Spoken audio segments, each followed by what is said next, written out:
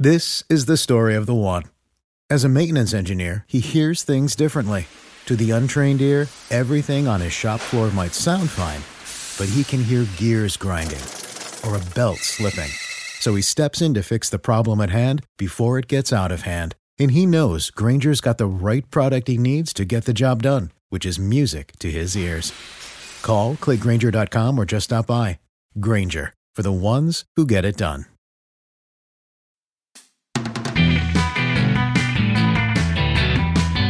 Hey cuz, welcome to the next episode of How Good It Is, and today we're taking a look at the Monkees' last #1 hit. How Good It Is. Hi there, I'm Claude Call and I'm proud to be amongst you. If you're coming to me from Amazon, please let me know by dropping a hello on the website or however you prefer. Now, I've got some rather chilling trivia for ye today. In 1988, all the members of a classic Motown act avoided dying because they overslept. What group was that? I will have that answer for you near the end of the show. To get into the story of Daydream Believer, we have to start with the song's composer, Jon Stewart. Stewart was born in 1939 and he grew up in Pasadena and Claremont, California, and graduated from a Catholic school in 1957. By that time, he'd already demonstrated some musical talent and was enamored of acts like Tex Ritter and the Sons of the Pioneers.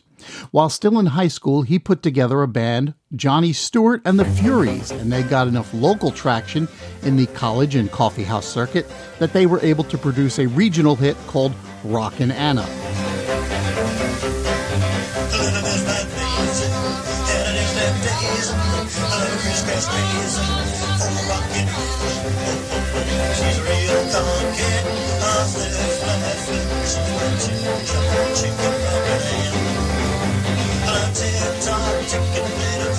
Now, while the Furies aren't mentioned on the record's label, I can tell you that Stewart isn't the credited writer, so maybe it was one of the other Furies.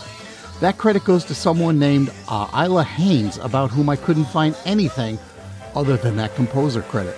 So, the Furies broke up, probably because they graduated high school, and Stewart joined a group called the Cumberland Three, the other two in that trio being John Montgomery and Gil Robbins.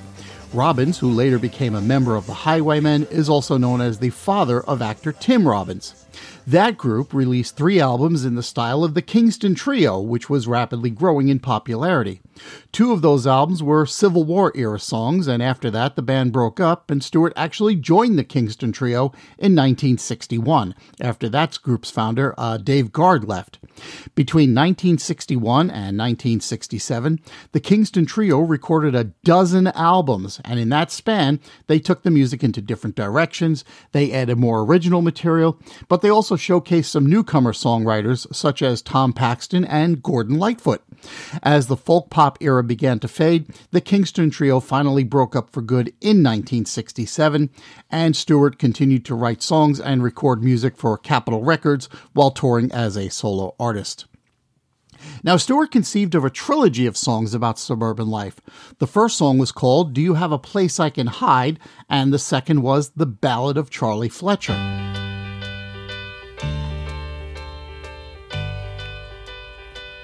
Oh, I could hide neath the wings of the bluebird as she sings. The 6 o'clock alarm would never ring. Stewart said in a 2006 interview that he remembered vividly the day he wrote the third song, which became Daydream Believer, because he spent the entire day writing it. To a daydream believer and a homecoming queen. You see, part of the song was making him a little bit crazy, specifically the chorus and the phrase, to a, before the words Daydream Believer. Now you know how happy I can be. Oh, and He figured it didn't really scan with the song, and because of that, nobody would want to record it. It was so bad, he thought, that he nearly scrapped the song altogether. However, he did hold on to it, and he did try to sell it to other artists, including the We Five and Spanky and Our Gang, both of whom said, no thank you. And in fact, he said in that same interview that he would play it during his own shows and get very little reaction from the crowd.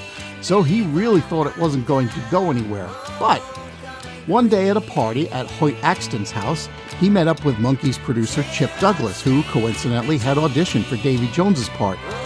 Douglas knew about Stewart's role as a songwriter and asked him if he had anything that the band could record. Stewart played Daydream Believer for him, and Douglas asked for a version of it on cassette. Stewart delivered a tape a day later, and 3 days after that, he got a call saying that the band wanted to record it. However, they needed to change a lyric, and it wasn't the Tua thing, of course. The changed lyric comes in the second verse of the song. The original lyric was, "Now you know how funky I can be." However, the label, Coal Gems, wouldn't permit Davy Jones to sing it that way. Instead, they wanted to replace the word funky with the word happy. Stewart argued that the change didn't make any sense to him. However, Chip Douglas said the change is a deal breaker. Now, you might be wondering about the reason behind this, and I remind you that at that time, the word funky didn't generally have the fun definition of being, unconventionally stylish, and even funk as a music genre was very, very new at that point. Instead, funky generally meant someone or something was kind of greasy or smelly. So, of course, Coal Gems wasn't having any of that. They were going to let Davy Jones sing that. Stewart, not being a complete fool, said he thought about it for a minute and decided, quote, "You know what, happy's working real good for me right now," unquote. To his credit, Stewart conceded that he went to the studio for the recording session. When he heard the playback, he realized this could, in fact, be a hit. He also said the money he made from the song that he was going to throw out pretty much kept him alive all those years. Daydream Believer was recorded by the Monkees during the Pisces, Aquarius, Capricorn, and Jones Limited sessions, but it didn't get used until 1968 when The Birds, the Bees, and the Monkees was released. And this is a track on which all four Monkees appear, by the way. Davy Jones is on lead vocal, of course, but you've also got Michael Nesmith playing the lead guitar, Mickey Dolenz on backup vocals, and Peter Tork playing the piano. In fact, he came up with that opening piano riff that you hear. And if Davy Jones sounds a little irritated during that opening bit... What number is this, Chip? 7A. Okay, no, don't get excited, man. It's because I'm short, I know.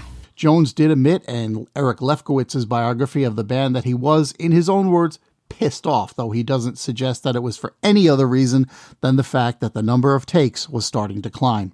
In later years, Jones cited it as his favorite Monkee song. The orchestra was arranged by jazz trumpeter Shorty Rogers, and if the notes that the horns use leading into the chorus sound familiar, you've got a good ear. First, let's hear the Monkees' horns.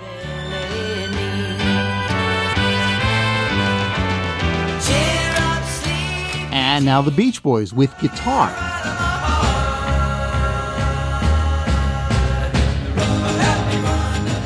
Unfortunately, having led you down this particular rabbit hole, I do have to admit that it's probably a coincidence, since I really couldn't find anything that suggests Rogers ever worked with the Beach Boys, never mind on Help Me Rhonda. According to Joel Whitburn's book about Billboard's #1 hits, Daydream Believer was originally slated to be the B-side of Love Is Only Sleeping. However, the label discovered that the European masters for Love Is Only Sleeping weren't ready for pressing, but Daydream Believer was. So, at the last minute, Daydream Believer became the A-side, and Goin' Down became the B-side. This was bad news for Mike Nesmith, given that he sang lead on Love Is Only Sleeping and wouldn't get another A-side until 1969's Listen to the Band. Not that the label cared what Nesmith thought, because they didn't like him or his voice at all. The record was released in the U.S. in October of 1967, and it was at the #1 spot on the Billboard Hot 100 by December, a slot it held for 4 weeks until it was knocked out by the Beatles' Hello Goodbye. It also went to #1 in Canada, New Zealand, South Africa, and Ireland, and it was in the top 10 in the UK, Switzerland, Austria, Germany, Belgium, Japan, and Norway.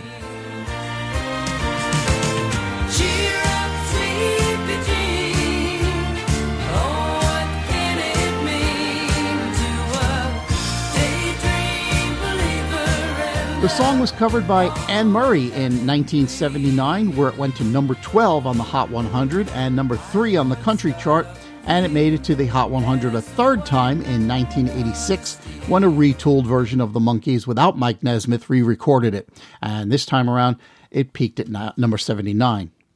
Let's see what else. Anne Murray re-recorded the song as a duet with Nelly Furtado in 2007. Olivia Newton-John did the song, among others, for the 2011 movie A Few Best Men, in which she also has a supporting role as the mother of the bride. And here's a recording of note. In 2017, Mickey Dolenz recorded a concert live with the American Metropole Orchestra. The resulting album, called Out of Nowhere, has a bunch of Monkey songs on it and a couple of other surprises. It's an import, so the CD or vinyl might cost you a little bit extra, but as of right now, you can listen to it for nothing on Spotify. You recognize that, huh? Don't sing along. It puts me off. I could hide neath the wings of a bluebird as she sings. 6 o'clock along, but never ring. And now it's time to answer today's trivia question. Back on page 2, I asked you to name the classic Motown band that avoided disaster because they'd overslept. Well, as it happened, shortly before Christmas in 1988, the Four Tops had just wrapped up a European tour, and their last gig was a recording session for the British TV show Top of the Pops. When the recording session ran long and late, the Tops overslept the next day, which caused them to miss Pan Am Flight 103, which crashed in Lockerbie, Scotland, after a terrorist bomb exploded on board. The group instead left London on a British Airways flight later on. And the story goes that another rock and roller also missed the flight. Public Image Limited singer John Lydon, maybe better known as Johnny Rotten from the Sex Pistols, also reported that he missed the flight because his wife took up too much time packing their bags. And that, my friend, is a full lid on yet another episode of How Good It Is. Look, if you've made it this far, you know I'm going to ask you to rate and review the show and maybe share it with a friend who's about to get on a plane. Who knows? Maybe they'll get so distracted by my melodious voice that they miss the flight and then it goes down and then we can say, this podcast has saved lives. No? Okay. If you haven't already, feel free to follow the show on the Twitter machine and the Instagram and at facebook.com/How Good It Is, and of course over on howgooditis.com, where I toss in a few bits that maybe didn't fit here. Thank you so much for listening, and I will talk to you soon. How good it is. Save big on your Memorial Day barbecue, all in the Kroger app. Get half gallons of delicious Kroger milk for $1.29 each. Then get flavorful Tyson natural boneless chicken breasts for $2.49 a pound, all with your card and a digital coupon. Shop these deals at your local Kroger, less than 5 miles away. Or tap the screen now to download the Kroger app to save big today. Kroger, fresh for everyone. Prices and product availability subject to change. Restrictions apply. See site for details.